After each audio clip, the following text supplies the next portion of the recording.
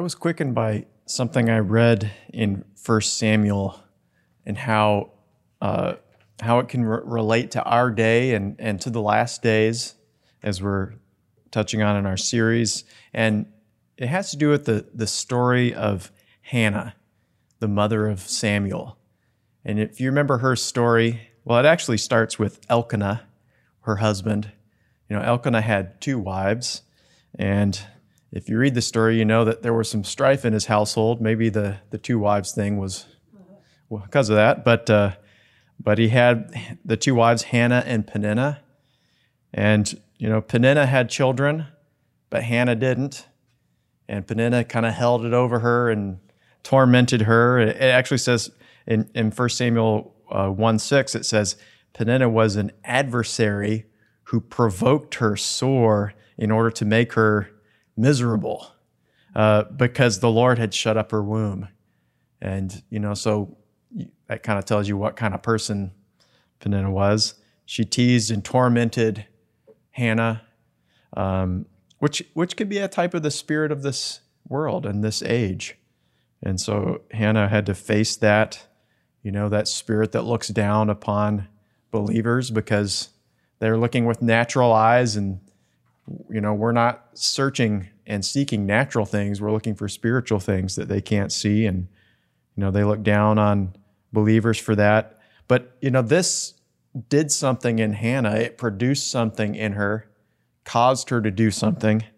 It caused her to cry out to God for a miracle. You know, she just went to the Lord. Lord, I need a miracle. I need you to intervene in this situation. And so she sought the Lord quite desperately, as you read in the story of how she went to the temple or to the tabernacle at that point and was just pouring out her heart before the Lord. And God granted her request and gave her a son, and his name was Samuel. And she gave Samuel back to the Lord by allowing him to serve Eli, the high priest, basically all the days of his life, kind of gave him back to the Lord. And he became the judge of Israel eventually, and a prophet and a great man of God in that sense. You know, Samuel's day can also be a mirror for us, where we see a reflection of our day in the description. You know, there was great wickedness in the land, and not just in the land in the sense of like wicked people around them, but there was wickedness in Israel, wickedness in the people of God, even up to the very top, right? Because we read about Eli, the high priest. I mean, he in himself was, he had righteousness. He respected God in that sense, but yet his sons committed iniquity and he did not correct them. He let it keep going on, and that polluted the work of God and the holiness of God in the congregation and allowed wickedness to come in. And even though they were the people of God, they ceased to really know and respect his ways. Because we can read the story how they took the most holy object, the ark, and used it for their own purposes. And they lost it they lost the presence of God to the enemy. The enemy conquered them. And that's kind of was a sign of where they were. They had lost a respect and a connection and a communion with the Lord. So Samuel lived in that kind of a day. There weren't a lot of people seeking the Lord.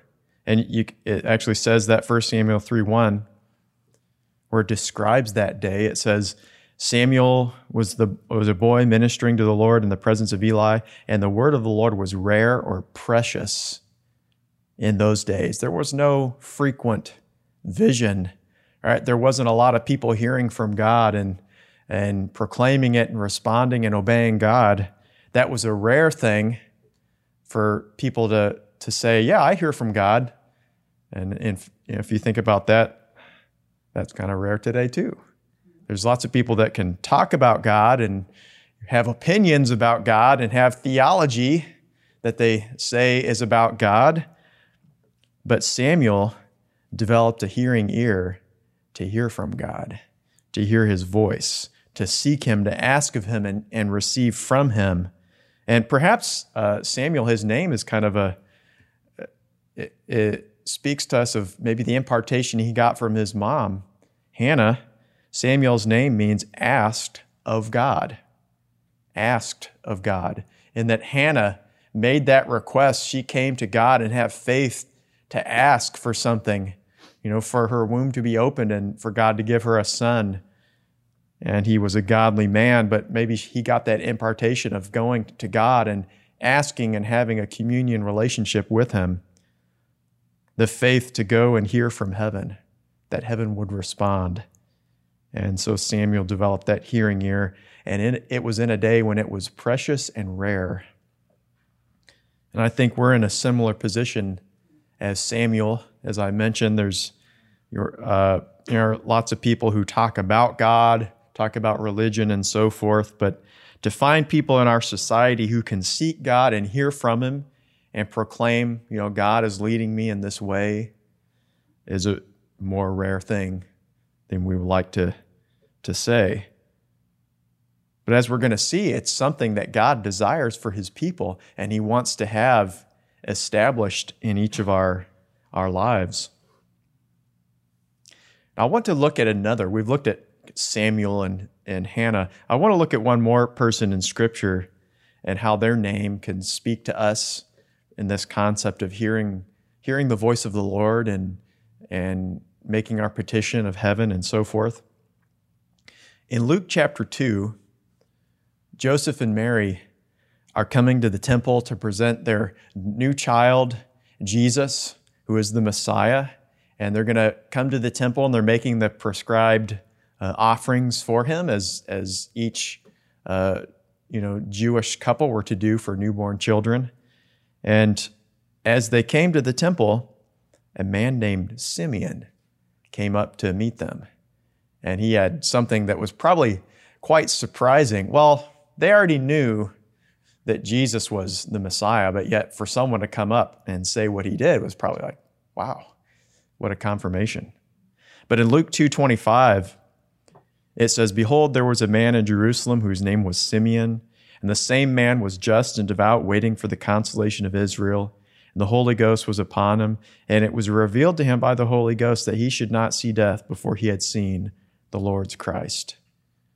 And so here was Simeon, quite old, waiting for the promise that God had spoken to him, that he would see the Messiah before he died. Now, the thing to understand is that many people were waiting to see the Messiah. In fact, all of Israel was, kind of, when is the Messiah going to come and set us free from Roman oppression and so forth? So many were waiting, but he got the promise from heaven he would see the Messiah.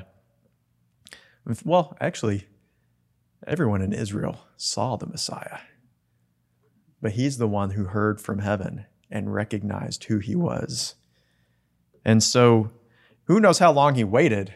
If you've, sought the Lord for something and you've gotten an answer, sometime you learn from that an answer from heaven, a word from heaven does not mean an immediate answer to what you're seeking him for. So who knows how long he had that promise and was holding on to that. I suspect for years, where he was just being faithful, waiting day after day, going to that temple, saying, Lord, when is your Messiah going to come? When am I going to see him?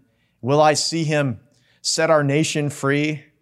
I wonder if he understood before that day that he would see the Messiah as a baby. I don't know. We'll have to ask him in heaven. But here he has, but what sets Simeon apart is his ability to hear from heaven and to trust and wait upon God to lead him and guide him. He was on the cusp of a new dispensation, transferring from the old covenant to the new covenant. And he's a type of who God desires to reveal himself to. Because we also are on the cusp of a change from, you could say the new covenant, the age of the church, to the age of Christ when he returns and establishes his kingdom upon earth. but he's also looking for Simeons who can wait upon him for his second coming, his second return. And what do they need to be like? They need to be like Simeon, who can hear from heaven. Many people saw Jesus as a baby in that temple, but only a few recognized him. Anna, who was a prophetess, she was another person who recognized Jesus. And as those two, we wait, as it said, for the consolation of Israel, for God to do something new in our day.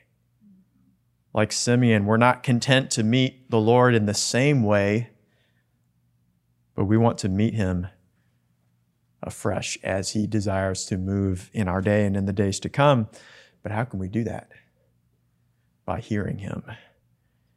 The ability to hear the voice of the Lord is what sets apart those who meet the Lord from those who miss the Lord, right? There were many in Israel who were looking for the Messiah, but they missed him because they could not hear and recognize what God was saying in their day. I don't think I put it in my notes, but I should have. Simeon's name means hearing, by the way, if I didn't say that. I thought I had put it in there. Must have just tucked it away in my brain. All right, so Simeon, he was one who could hear the Lord. And because of that, he met the Lord. But unlike Simeon, who only had one opportunity at the very end of his life to meet the Lord, we have an infinite number of opportunities. Well, let me rephrase that. Infinite meaning we have many opportunities. Who knows how many we have, because our days are numbered by God, not by us. But we have many opportunities to meet with the Lord in this life, right? Because his mercy's new every morning, and he speaks to us day by day because we can feed daily upon his manna. And so we have so many opportunities, but yet we must be able to hear him and respond to him. Jesus said in John 10 that he's the good shepherd. John 10 in verse 2, he says, "But he that enters in by the door is the shepherd of the sheep." Verse 3, "To him the porter or the watchman opens, and the sheep hear his voice, and he calls his own sheep by name, and he leads them out." That's the desire of the good shepherd. He's showing us an example of what he wants to do. He wants to call out to us so that we hear his voice and we respond to him and we follow him out to green pastures and still waters so he can restore our soul and show us goodness and mercy all the days of our life and dwell in the house of the Lord forever. All the good things that the good shepherd wants to do. But yet we recognize it's his sheep that have to hear his voice and respond to him. I'm always going to have a mental picture in my mind of my parents and their farm, and they had a flock of sheep, and whenever they would go out there and it was time to do something with the sheep, they would just say, "Here, sheep."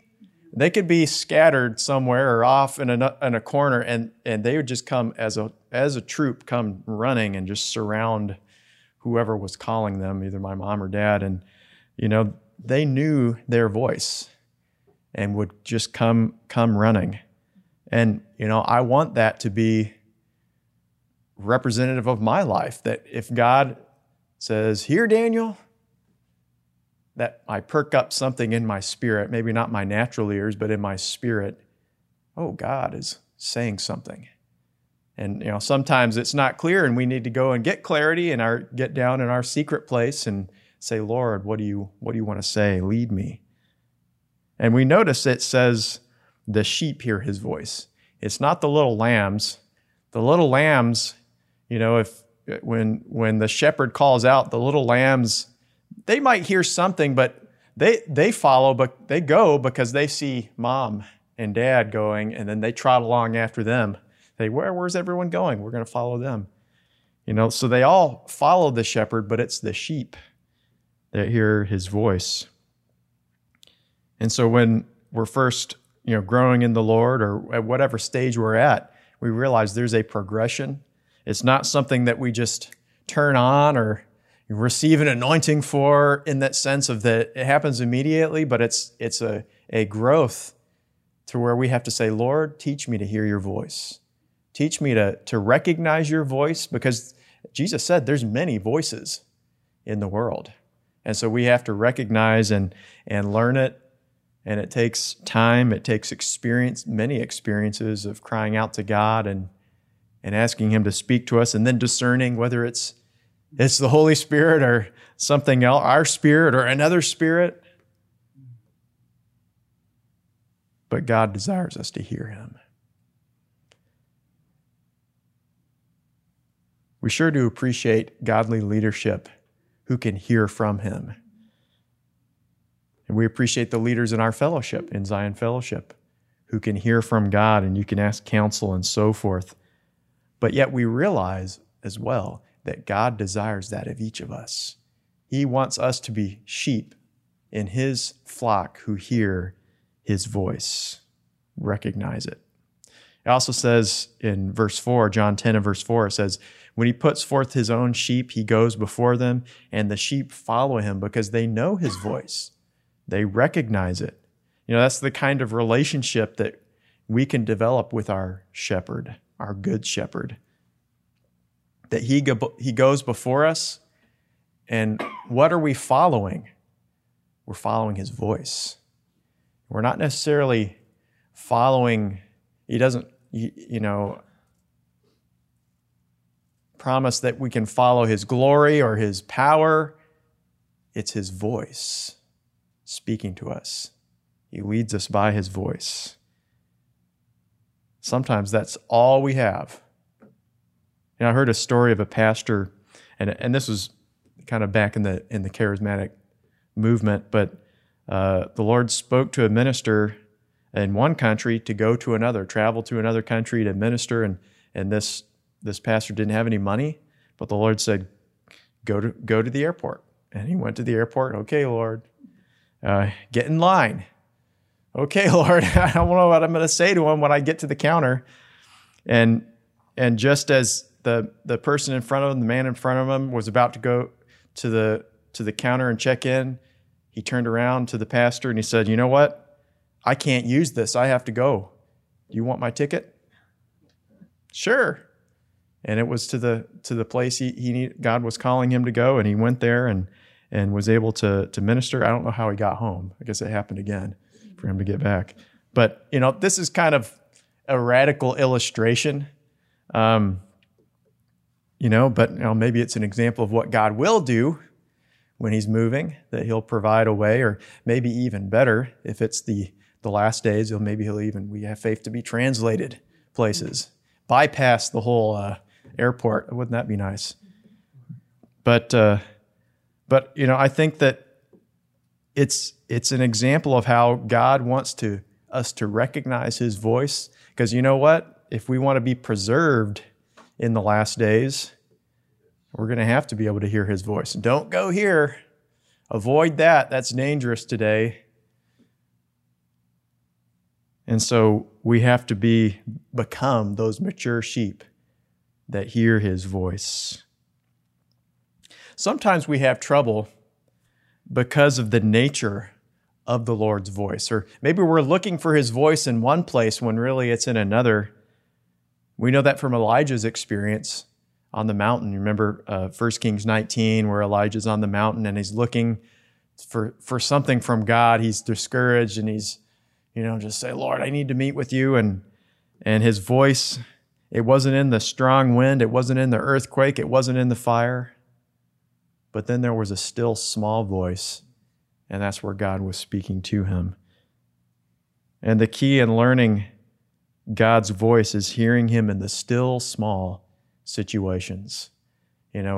That's such a key, that we learn his voice now in these small situations. You sure don't want to learn it when you're in the fire and the earthquake, because it's kind of hard to hear the still small voice when you're in those. And then you usually have to go to someone spiritual because you're in it and you can't hear the still small voice. You have to go to someone who can. George Mueller used to say that before we can meet God for the great provision, he knew what great provision was to have God give great provision. But he said before you can do that, you have to meet him in the small. He learned to trust God for his day-to-day expenses for himself before he could learn to trust God for the thousands of, well, he was in England, pounds he needed to care for all those orphans. In Romans 10, it tells us how we hear. Romans 10:17, so faith comes by hearing and hearing by the word of God. You can't really separate hearing God's voice from his written word in that sense, because that's the language he speaks to us through. I firmly believe the more you immerse yourself in the word and then in the language and the vocabulary of that, the more you will recognize the voice of the Lord, because that is how he speaks. Scripture tells us the ability to hear comes from one source, the Word of God. And there's really two keys, you could say, well, two main keys. There's probably many aspects, but of learning his voice. And the first is to immerse yourself in the Word of God. There's something about the Word that even just reading it, even just letting it get into your heart and your mind and your spirit, that it awakens us to the voice of the Lord. Sometimes if we go without reading the Bible, we just get dull. We get dull because of the world around us and the spirit of this age. But when we come again to the Word, and sometimes after a big lapse, you come again to the Word and it's like, it doesn't even make as much sense until you get into it and let the Spirit of God wash you, and then you become awakened again. And it's so vital that we come to the Word of God as often as we can, and because it awakens us to the kingdom of God. It awakens us to the voice of the Lord. David said in Psalm 40 in verse 6, sacrifice and offering the Lord has not desired. My ears you have opened. Burnt offering and sin offering you haven't desired. Then said I, lo, I come, in the volume of a book it is written of me. I delight to do your will, my God. Your law is within my heart. David said, Lord, you've opened up my ears. In the Hebrew, it has that thought of digging out, right? You get a shovel or you get a pickaxe and you're just digging out because there's a blockage. And that's what we're born with, those blockages of hearing God, and he has to open up our ears. And David, by giving himself to the law, to the Word of God, and delighting in that, his ears were open to hear in a new way. And I mentioned George Mueller. He had orphanages in Bristol, England, and at the height of his orphanage, he took care of 2,000 children. And this was in the 1800s, so taking care of 2,000 children. And he didn't have, a big trustee and endowments and, or government funding. He literally lived by faith day to day to feed 2,000 children. That, to me, is just awe-inspiring to have that kind of faith and relationship of trust in the Lord to feed them day by day. And he had lots of stories of provision and when you read his account. But his testimony, something that stuck out to me about his testimony, he said that for the first 4 years of his Christian life, he said he rarely touched the Bible. He just didn't read the Bible very much. And there came a point when the Lord drew him to the Scriptures and he started to grow. He said by leaps and bounds as soon as he gave himself. And he looked back on his life and he lamented that he said, I neglected the source of divine wisdom and strength, which caused me to remain so long in spiritual infancy. Yeah, so he regretted that even to the end of his days. But, because there's power in giving ourselves continually to the Word of God, especially if we study it and immerse ourselves in it. We might not understand everything. I mean, even today, even you could say whoever is the best scholar, there's things that God has not even yet revealed to us about the last days. I mean, we can read it and we can surmise, but we're not really going to understand it till we're in it and we see how God's revealing, how He's going to reveal Himself to us and to the church and what He's going to do. God still has a lot to say to His people. But as we do that, something takes place in our hearts. You could say the deeper we get into the Word, the deeper we can get into the things of the kingdom of God. And so one of the main things we want to do is give ourselves to His Word. Another aspect of His Word is that He wants to speak specifically to us about our lives and our situation. Matthew 4 and verse 4. But Jesus answered, and this is to when he was being tempted in the wilderness, and He answered Satan, and He said, "It's written, man shall not live by bread alone, but by every word that proceeds," present tense, "out of the mouth of God." We live by every word God is speaking day by day to our lives. He desires to speak to us. We can see this from Israel's journey. God could have provided them food in any way. He could have sent quails every day to fall down in their camp, and they would have gone to get the quails or any sort of birds or any food. But instead, He had manna fall from heaven, and it formed on the grass like the dew, and they picked it up every morning, and they took it home. And then they didn't have enough for tomorrow. They had to go back out afresh. And, God did that as an illustration to us. He fed millions in the desert for 40 years that way, as a picture of how He desires us to come to Him every day. Yesterday's provision is not good enough. In fact, if they relied upon it, even just the day before, it got all moldy and it stank, and then they couldn't let it hold over. They had to come today. And of course, Jesus said, or it says, "Today, if you'll hear my voice." And so we can come to Him each day and rely upon Him to feed us. And in so doing, He opens our ear to hear His voice. One of my favorite verses on hearing His voice is in Isaiah 50 and verse 4. And the latter part, just that applies here, it says, "He awakens my ear morning by morning. He awakens my ear to hear as the learned." What do you think about that? You can hear something, but Jesus, His desire is that we hear as the learned, as those who can hear and understand and receive it and walk in it, to hear as those who are skillful in hearing His voice. Awakened means to stir up, to move out of position. He awakens, He stirs me up through His Word to walk in His way. And how easy is it for us to become stationary, sedimentary? We like to put our easy chair up and sit there for a while, but we have to be careful in our relationship with God of doing that. Sometimes we have to be stirred up. And God will do that through His voice, but then if we don't hear His voice, He'll do it in other ways. He might bring us into situations that seem tumultuous, but they can cause us to stir ourselves up as we cry out to God. I think Hannah was being stirred up. I mean, in her soul, she was troubled by what Peninnah was saying, but in a sense, God was stirring her up to cry out to God and believe for a mighty miracle. And that miracle produced a son who was Samuel.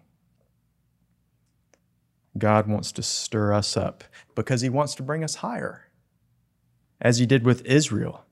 Deuteronomy 32:11 says, "As an eagle stirs up her nests and flutters over her young and spreads abroad her wings and taketh them and bears them on her wings, so the Lord alone did He lead them." He bore them up on eagle's wings, as it also says. The way to fly is to be stirred up each morning and say, Lord, would you lead me by your voice? Cause me to hear your voice. And then he will launch us out of our nest. Sometimes that's easy, sometimes it's scary, but his purpose is to lead us higher. I'll close with one last illustration here from the scriptures. And I just wanted to consider in closing the two disciples on the road to Emmaus. You remember those two after Jesus has died, and they do not yet know about the resurrection. They only know about the crucifixion, and they're on the road out of Jerusalem to Emmaus. And in Luke 24:28, it says, they drew near unto the village where they went, and Jesus, as he was there, he made as though he would have gone farther. They were talking to him before. They didn't realize who he was. Verse 29, but they constrained him and said, well, abide with us, for it is toward evening and the day is far spent. And he went in to tarry with them. And so Jesus appeared to these disciples, was talking to them about the scriptures and so forth. They didn't yet realize who he was. And what's interesting is these disciples were headed the wrong way. They were headed away from what Jesus was about to do. He was about to appear to the disciples, and he had a plan and a purpose for them, and they were going the other way. Yet he had spoken to them unawares. They hadn't realized it yet. And they constrained him.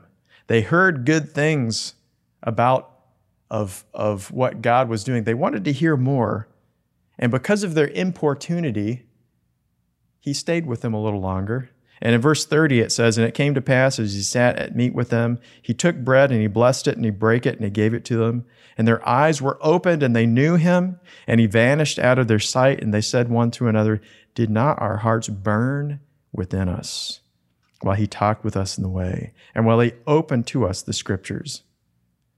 These disciples, even though they were headed the wrong way, they didn't quite know the right way to go, you could say, but they made time to hear from the Lord. They made time to hear from someone they recognized was sharing the truth. And that's when they had a revelation of the Lord. Their importunity, you could say. And of course, there's the parables of importunity and seeking God, but it can play a large role in how much we meet with the Lord, right? When we make time and we keep on asking. We ask, Lord, would you meet with me in this way? And we don't get the answer right away, and we don't understand why there's a delay, and we don't understand the situation we're in, but we keep on asking. And even if we're lacking in areas, maybe we're weak in a certain area, or maybe we don't know exactly the way to go, what can make the difference is our consistent seeking and asking. And so we want to approach the Lord. Lord, would you speak to me? Lord, would you reveal yourself to me? Lord, give me a desire to do what you're asking me to do, or go in the right way. And he's ever gracious to stay with those and meet with those who desire to meet with him. I have one last verse. Proverbs 20, verse 12. The hearing ear and the seeing eye, the Lord has made even both of them. The ability to hear and see things in the kingdom of God are purely from the Lord, and he desires to give them to us. And so as we're considering how to prepare our hearts for the last days and how we can follow him today, we can remember Samuel. Samuel, whose name means asked of God. Hannah made her petition to God. She didn't know what the answer would be or how that would work out, but she made it. And God heard her cry and granted it. And Samuel became one who learned to ask of God and hear his voice in a day when it was rare and precious, not unlike our day. But yet God is calling us to be like Samuel, or to be as Simeon, whose name means hearing. God wants to reveal himself to us as the consolation of Israel. He wants to reveal himself to his people in our day, as he will through the whole earth. But he's looking for those who will make themselves ready, who will respond when he wants to reveal himself. And we can do so as we give ourselves to his word, as we learn to hear and obey his still small voice and respond to him as the sheep of his pasture. And in so doing, we can become ones like Simeon, who will behold him when he comes again. Father, we just thank you for your word and your precious promises to us and your heart towards us. Lord, that you desire to have that hearing relationship, Lord, where you hear us, you hear our cry and our petitions, but then, Lord, you desire us to hear your voice. And Lord, we just long to come into that. Lord, would you open our ears? As David said, Lord, would you dig out our ears to hear you? Would you draw us afresh? Lord, make us the sheep of your pasture that would hear your voice and respond to you and follow you. Oh, Lord, make us a people who will ever hear and respond to the Holy Spirit, to what the Spirit is saying today.